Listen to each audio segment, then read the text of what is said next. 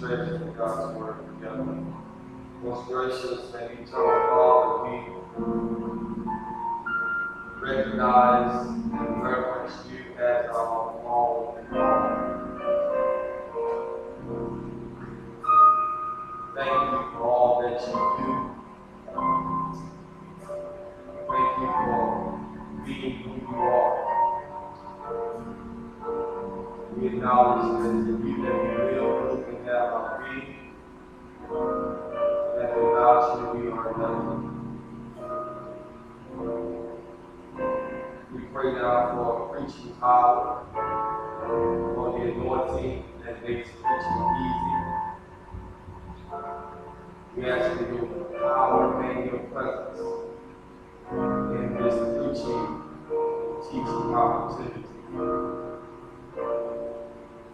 Open our eyes to behold wondrous your truth, our ears may hear your truth, our minds may understand, comprehend the truth of your word. Most importantly, open our hearts and may receive and because your word is able to save all the souls. Evangelize every sinner, edify every giant church. All the glorious names, Lord. For we are servants who are listening. We will be careful to give you all the praise, honor, and glory for all that you do in this moment. It is in the mighty, magnificent, majestic, matchless name that's above every name. In the name of Jesus we pray. All believers stay together. Amen. Amen. Thank God for our worship team reminding us that God is our all and all. You would take your copy of God's Word, join me in Philippians chapter 2. Philippians chapter 2, verses 1 through 11. Philippians chapter 2, verses 1 through 11.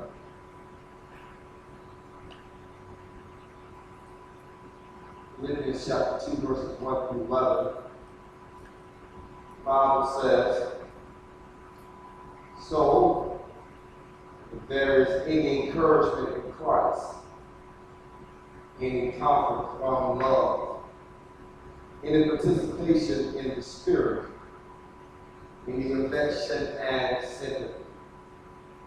Complete my joy by being of the same mind, having the same love, being in one accord and of one mind.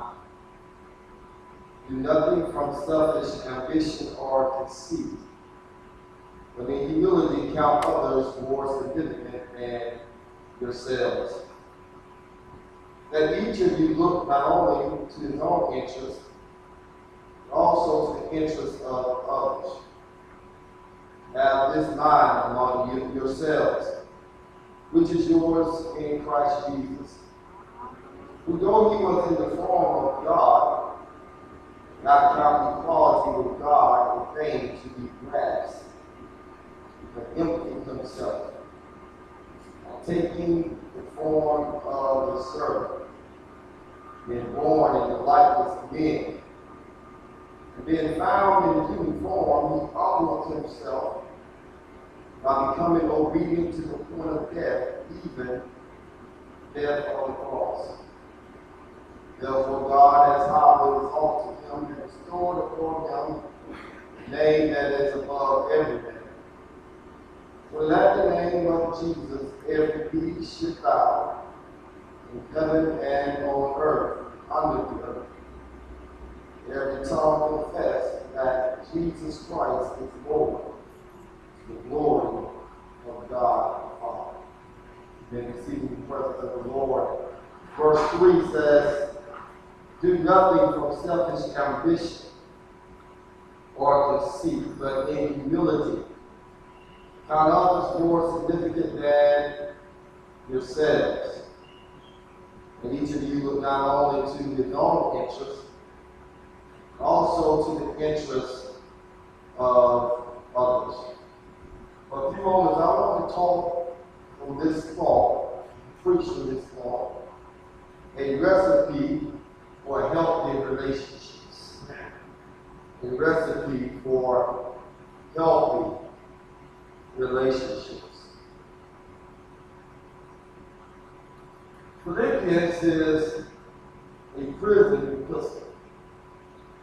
Paul writes this letter to the church in Philippi while he is in prison in Rome. More than likely, this imprisonment is more of a house arrest than being literally behind bars. And when you read this letter, this epistle, on a surface level, it seems as if Paul is only writing to express his thanksgiving to God for the generosity and kindness of the Philippian church, who has not abandoned him despite his current plight. Paul has seen many churches that he had founded and served began to distance themselves from him as a result of him being incarcerated. They felt ashamed of the apostle. They felt that it was in the best interest of the church's reputation not to be close to the line with one who seemed to always find himself in trouble with the Roman government or shipwreck or going through some form of suffering. So they shielded themselves from Paul. But not the church at Philippi. They have shown Paul much love and have had a special affection given for the great apostle, even though he was in chains. And Paul seems to be writing to say thank you and to encourage them to rejoice and continue to put their trust in the Lord. But if you read this letter more closely, you recognize that everything is not so perfect at the church in Philippi. It seems as if there are two sisters in the church who are at odds with one another. Paul writes this in chapter 4, verse 2. Sister's name is Euodias and Syntyche. He says to them, I want you to encourage them to agree in the Spirit. It's amazing that Paul puts this at the end of the letter.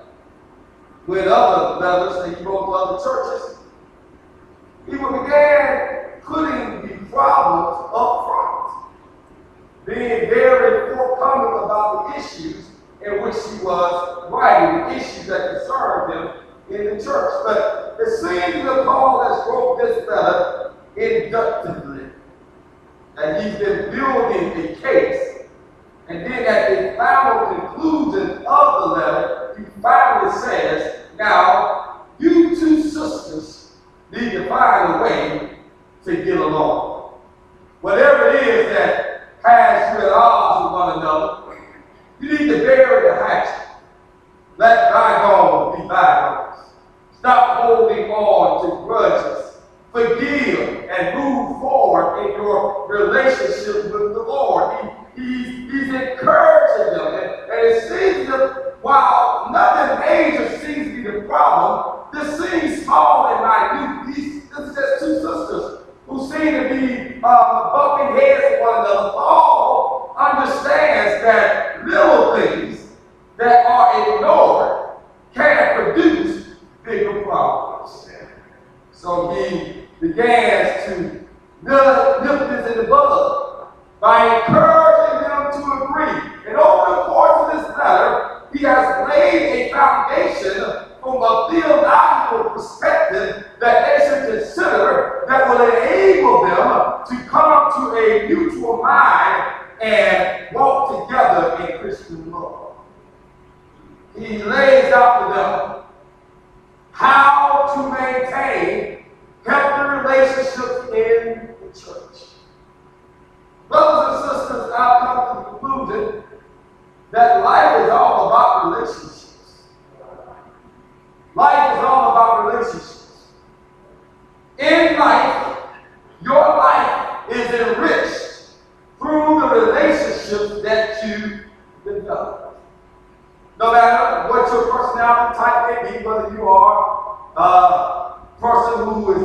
back away from the crowd, or one who likes to be the life of the party.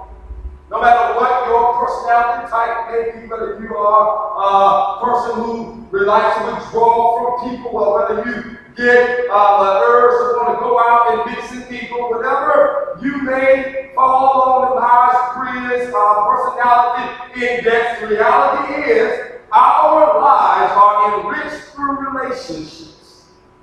No matter how many relationships it may be, there only be a few relationships. But what really enriches our lives is relationships. And in order for the church, my brothers and sisters, to be who God has called for her to be, we must endeavor to maintain healthy relationships. Healthy relationships in the church, healthy relationships in our communities, healthy relationships on our jobs, healthy relationships in our homes. We must endeavor to maintain and cultivate healthy relationships. But know this: a healthy relationship is not just a byproduct of you just casually living. Healthy relationships take work. Healthy relationships require a sense of intentionality on all parties who are involved. Because Satan knows that if he can in some way divide or disrupt or create strain in relationships in our lives, he can oftentimes begin to defeat us of our joy and rob us of the richness that God wants us to have by being in a relationship with him and a relationship with one another. And in chapter 2 of this letter, Paul interjects a recipe of how you and I can maintain, cultivate healthy relationships. There are 3 things that are laid out here, and I'll be in my seat this morning. Paul begins in chapter 2 by saying, listen, if you love the Lord,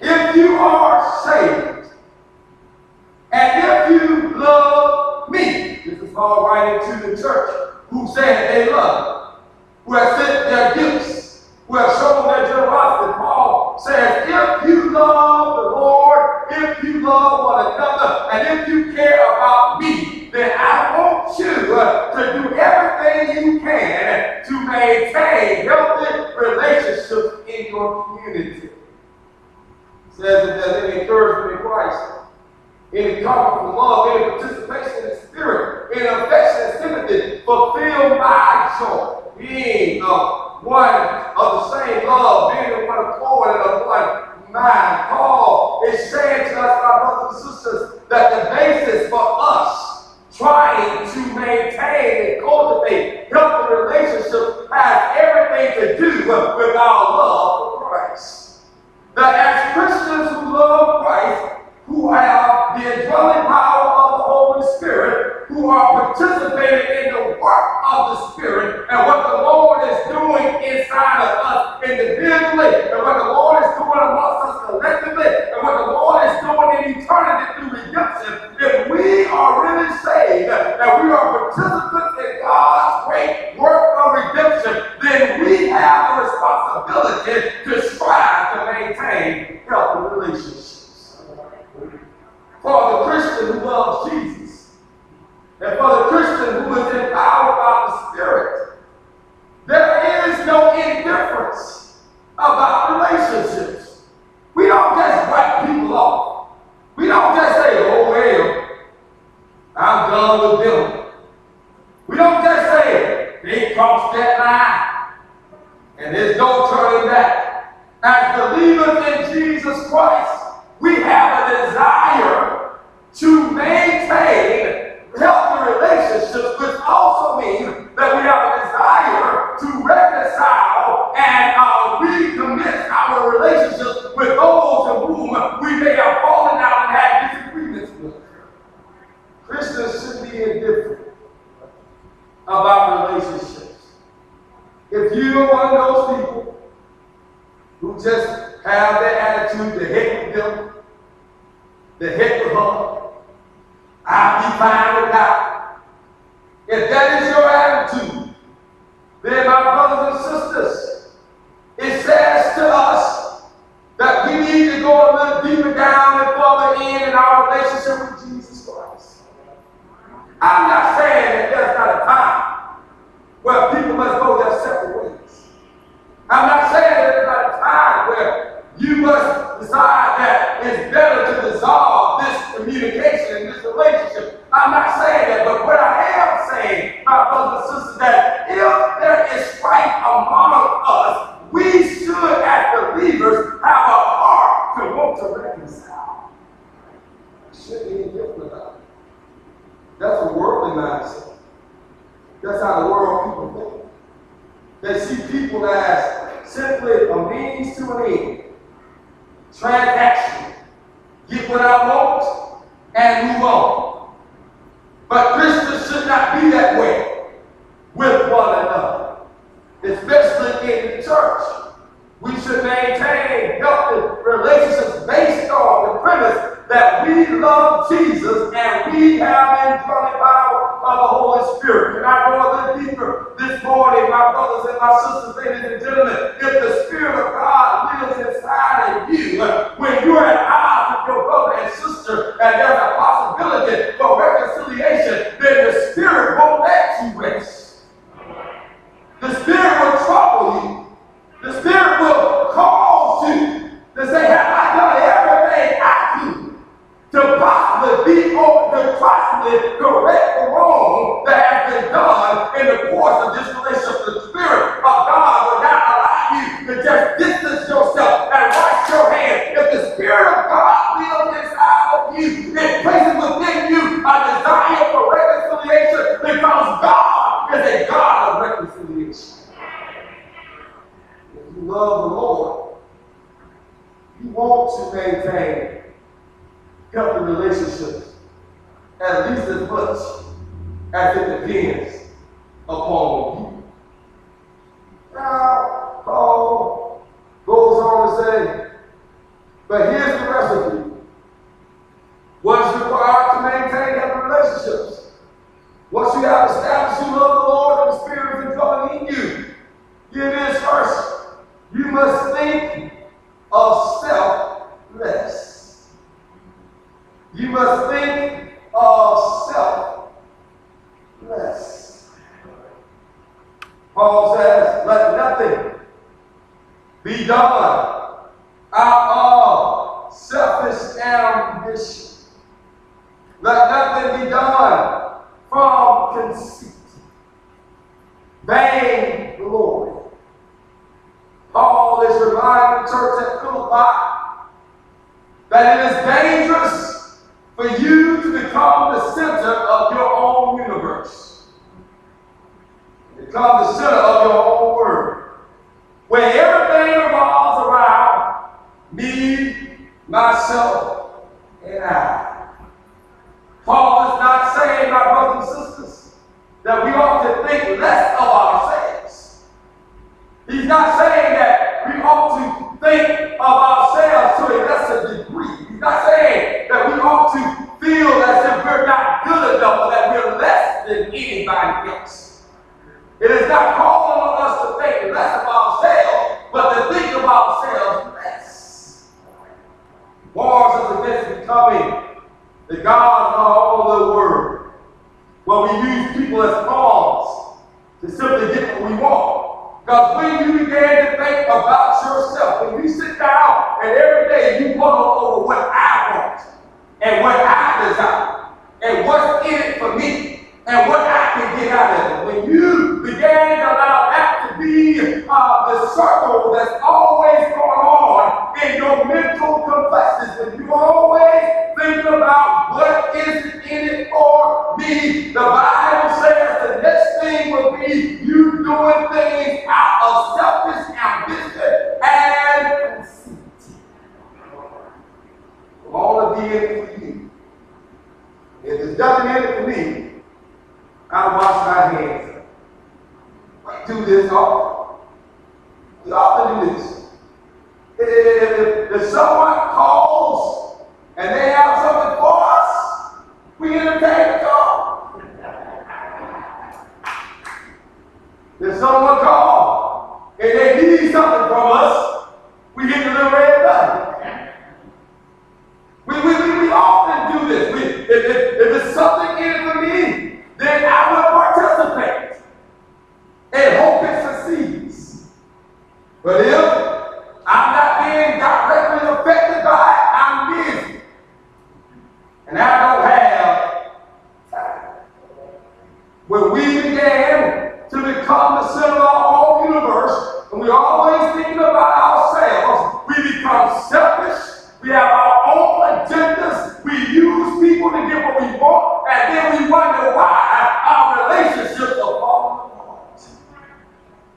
I've discovered nobody wants to be around a broken record of me, myself, and our reports.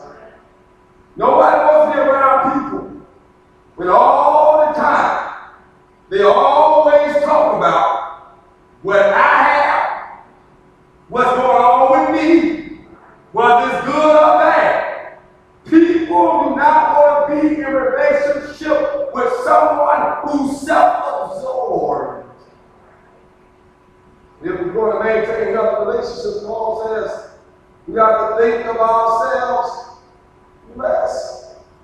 Think of ourselves less. Not be so caught up on ourselves, drinking our Kool-Aid, thinking that the world revolves around us. And Paul says, in order for us to think of ourselves less, he says we need to think of others more. He says think of ourselves less. And then he says, let each of you, in humility, count others. Here it is. It's in your Bible. As more significant than you.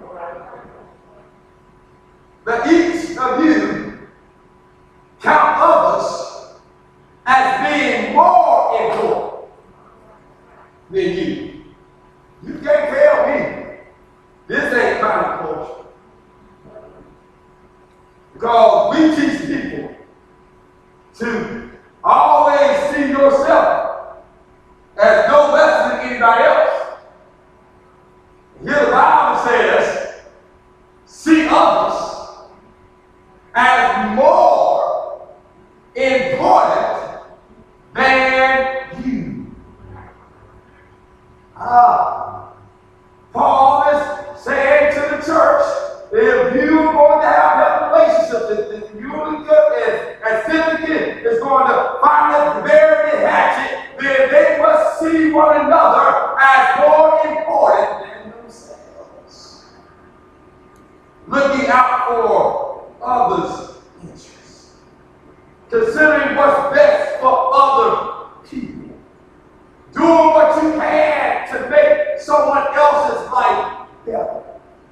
Trying to see how you can be a blessing to someone else. But the problem is if you are always thinking about yourself, then you will never be able to see the need of anybody around you. But when you begin to think of yourself less, you recognize how blessed you really are. And when you recognize how blessed you really are, you look around you and see that there's an opportunity for you to be a blessing to someone else if you can simply begin to think of them as more important than you. Paul is saying to us in verse number 5, he says, so let, in verse number 4, let each of you not only look to his own interests. Paul is not saying that we ought to think of others so much that we are not taking care of our sins. He says you got to look out for yourself. You got to look out for your own interest. There comes a time when helping others or hurting is hurting you. And you got to be careful to walk that line. As you don't get so caught up in trying to be somebody else's savior that you put yourself in a bad predicament. Paul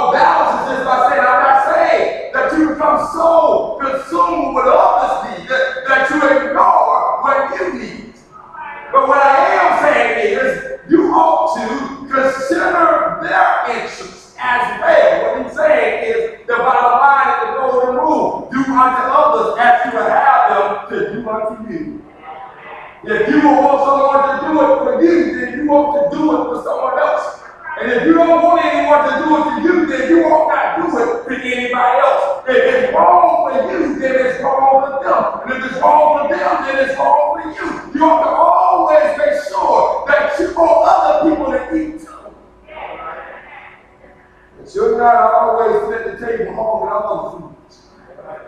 Some of us pray for God to give us an overflowing cup. From the 23rd Psalm, my cup running over. The sad thing about it is God will give us an overflowing cup. And it'll flow over into the saucer. And instead of us being a blessing to someone else, we going to get a bigger cup. And say, Lord, I need you to overflow this cup. When that cup starts overflowing, we're going to get a bigger cup. I need you to overflow this cup. God is saying, can't you see anybody else other than yourself? It's the parable of the rich fool from Luke chapter 16, who says he's going to tear down his barns and build bigger barns because he has more than what he needs. And many times, my brothers and sisters, we have more than what we need, but because we're so caught up in ourselves, we can't consider other people. God says, thank you for yourself blessed. Thank you for this more. Let me stop there with a footnote. This is why we have COVID cases going up high and high. It's because people thinking are so caught up on their own comfort and their own convenience. I don't want to wear a mask. I don't want to wear a mask. Mask make me hot. Like stay at home then. I don't like it. It irritates me. I'm out of town. Every time I go out of town, get on the elevator, someone is sitting there without a mask on. And I just kind of pick my mask up and say, I think you got your mask. Because at the end of the day, my brothers and sisters, there are people who have an agenda to further their own political futures at the expense of other people's lives. That they're making calculated decisions based on politics, ignoring science, ignoring what is real for their own personal convenience because they are so caught up on themselves that they are doing things out of selfish ambition and they're ignoring the needs of other people. Right here in Alabama. Alabama Board of Education, Alabama State Board of Education won't put a mask mandate out for schools, but have time to strike down critical race theory.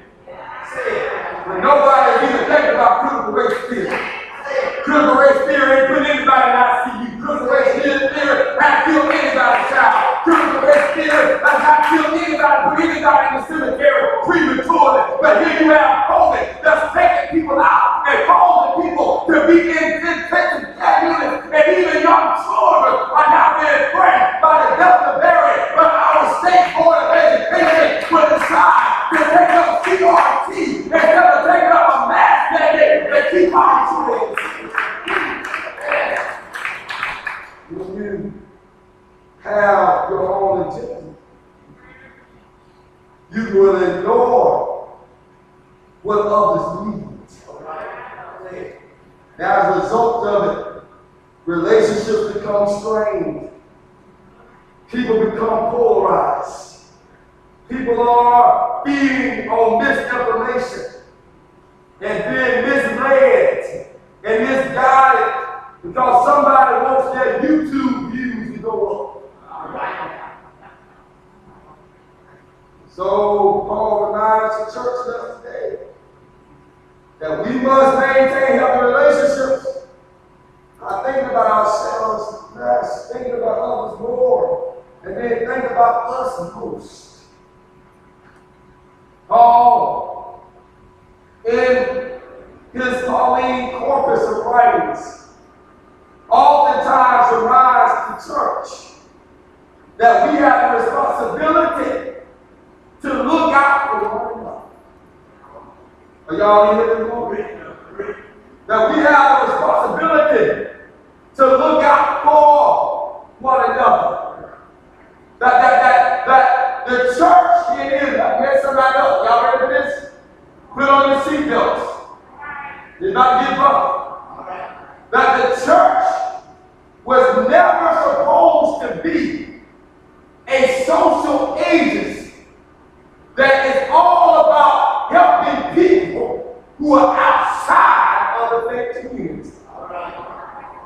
Now, we are called to be a blessing to the world. But when you read the New Testament church, in Acts, you will find out that the church had a keen interest on making sure that everybody who was a part of the house of faith, that their needs were met. And once their needs were met, they began to follow their ministry into the community. All he even says this. Y'all won't think I'm making it up. In Galatians 6, do good to all men, but especially those who are of the household of faith. Paul puts the onus on us. He reminds us in moments that as much as possible as it depends on you, live peaceably with all men. Tells the church at Corinth, stop going to court, trying to settle your disputes.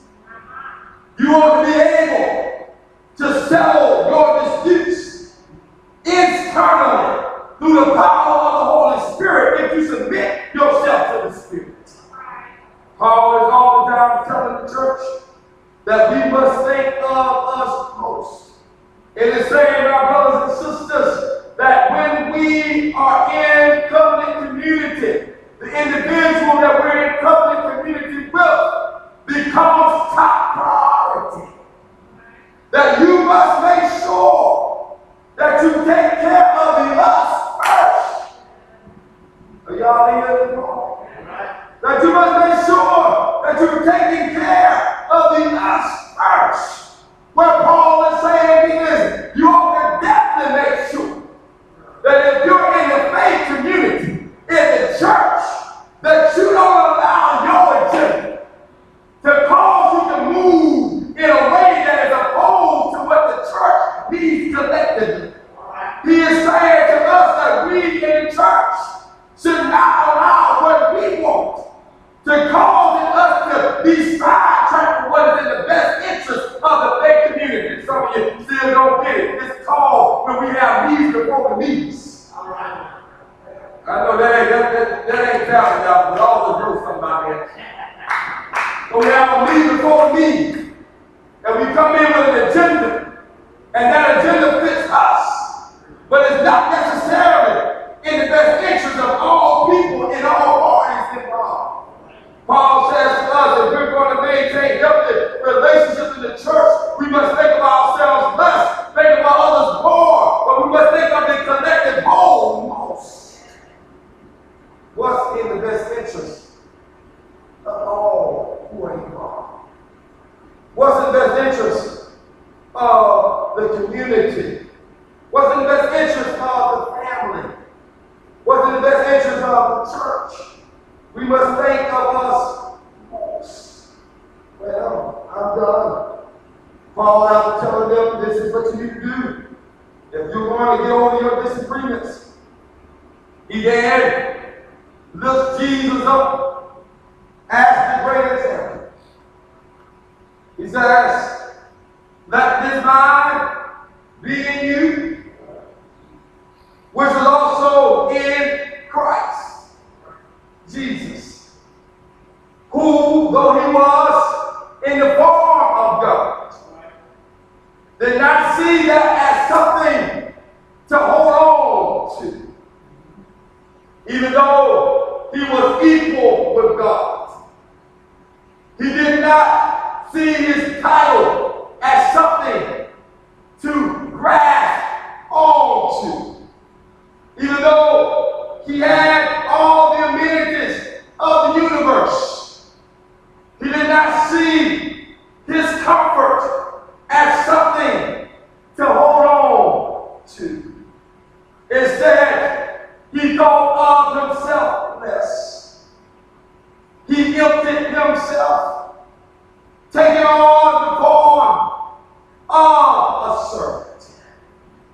The Bible is saying that Jesus thought of himself less, so much less, that he leaves the throne of glory, where angels are there to worship and serve his begging bowl. And he comes down through 42 generations. And he takes on the form of a servant. Paul later writes that he became poor, that we might be rich. He definitely does not have inferiority complex, but he just is so concerned about us that he is willing to think of himself less. And he was born in the likeness of me. And even while he was being in the likeness of me, the Bible says that he humbled himself and became obedient even to the point of death. Even the death of the cross. And so what Paul is saying, church, is that Jesus thought of himself less and thought of us more.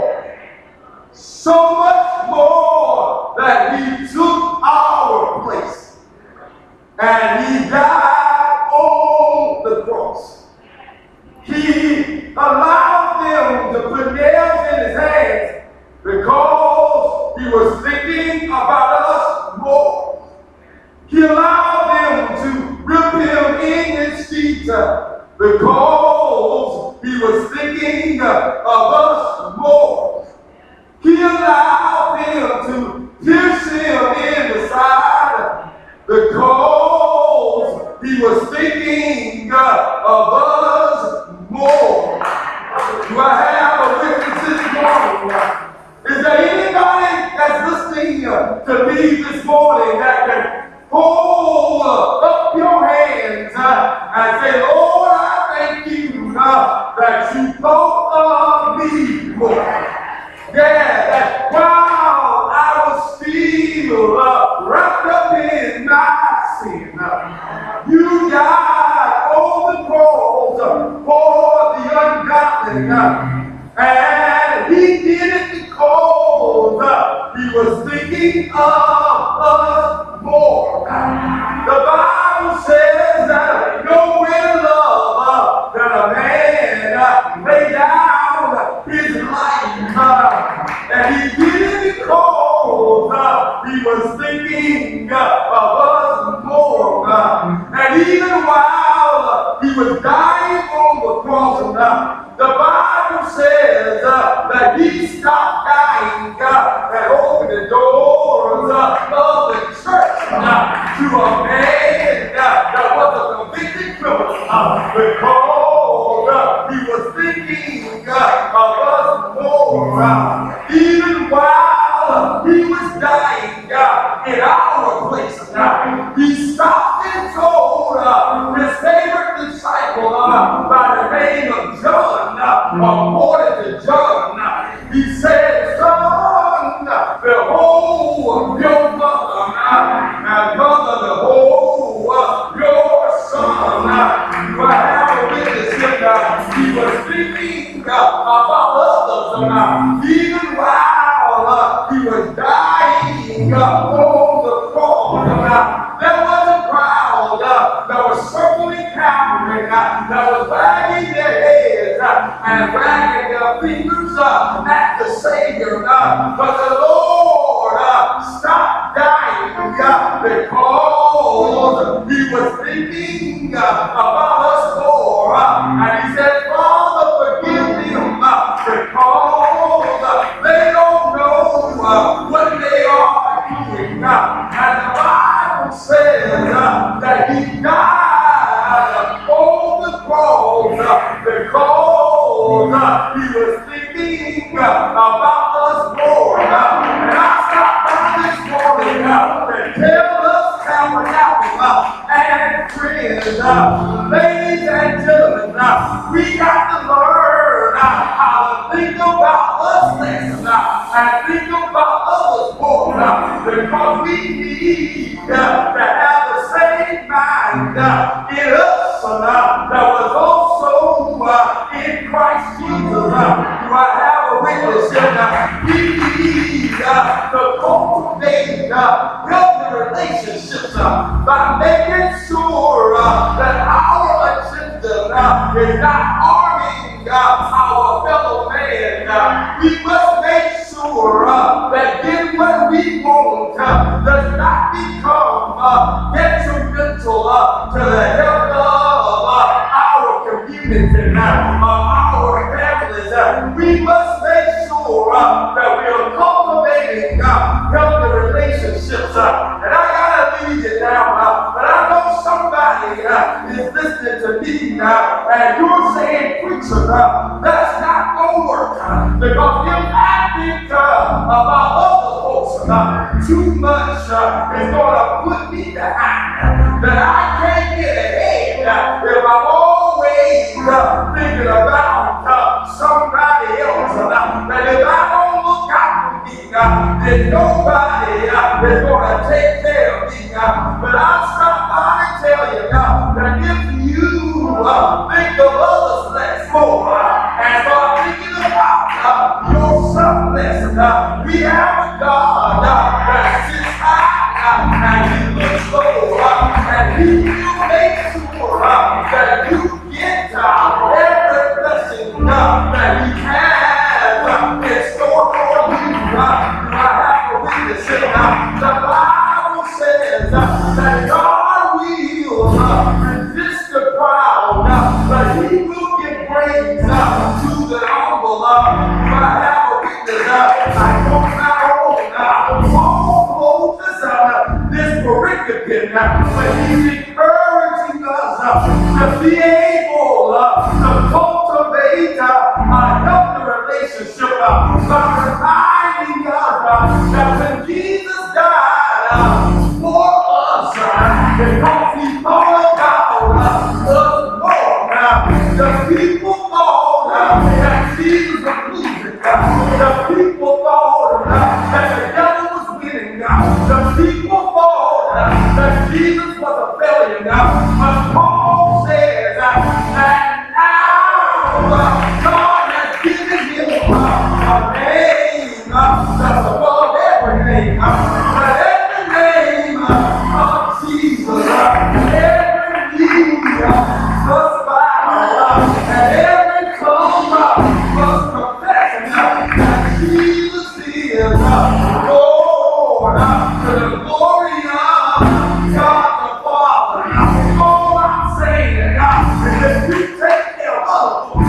The Lord has a way of taking care of you. I have anybody here that know that the Lord will take care of you. That the Lord will make sure that everything that you need is provided for. And my God shall supply all of your needs according to his riches in glory. Is there anybody here that can testify this morning that I helped some people and I thought I was losing? I helped some folks and they took advantage of it.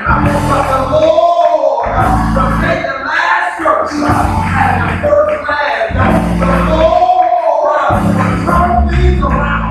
The Lord will take me from behind and put me ahead. The Lord will open a door that no man can shut and close the door that no man can open. All you do with this door, I want to say yeah. Say yeah. Cultivate healthy relationships. Think about selfless. Think about others more. Think about us first.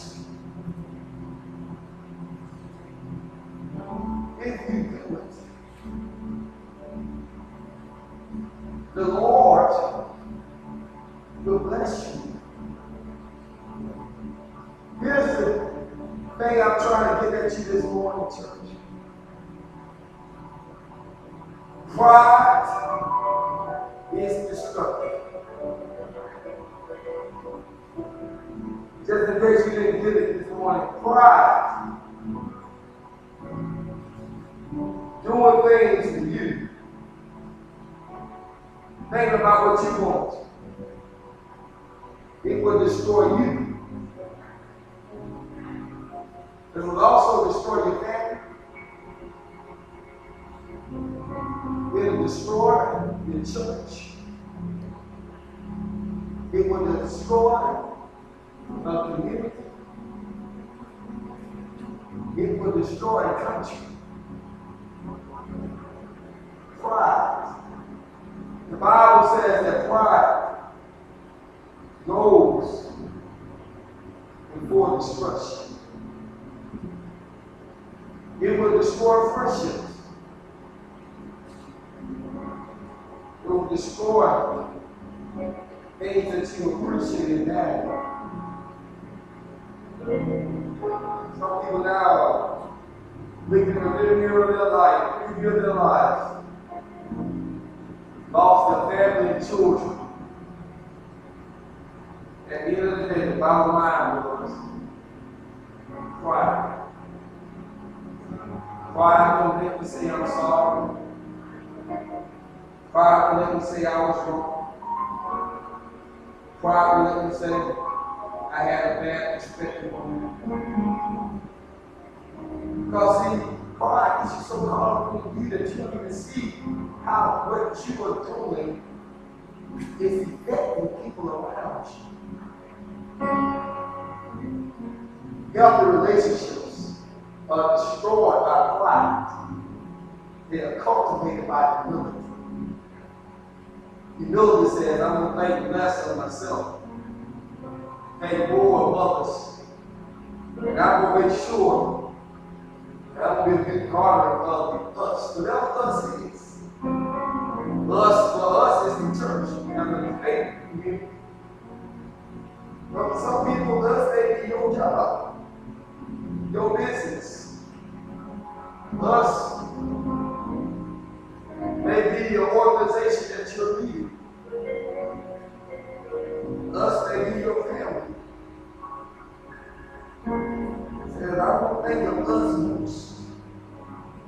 If you do that, even when it seems like you're eating humble pie, and folks are laughing at you, in the end, God will give grace to them. God will exalt them. Just as He did with Jesus. Now, He's not going to exalt you to the point where you have a name that's above everything. Ain't nobody going to bow down to you or me. But I declare to you, God knows how to give you favor in the eyes of man and even in the eyes of your enemies. When they begin to feel humility to cultivate healthy relationships, not a sound sermon. Not a class to you to help you. Think of yourself less. Think of others more. Think of us, the collective whole, most. And when you do it, watch how God starts just pouring out blessings. Watch how God just starts opening up doors. I'm serious. When you do it, watch how God just starts blowing your mind. It's because you're doing it from a heart of humility, not a heart of pride. You know, someone that really makes them favors, and this you, why don't you come?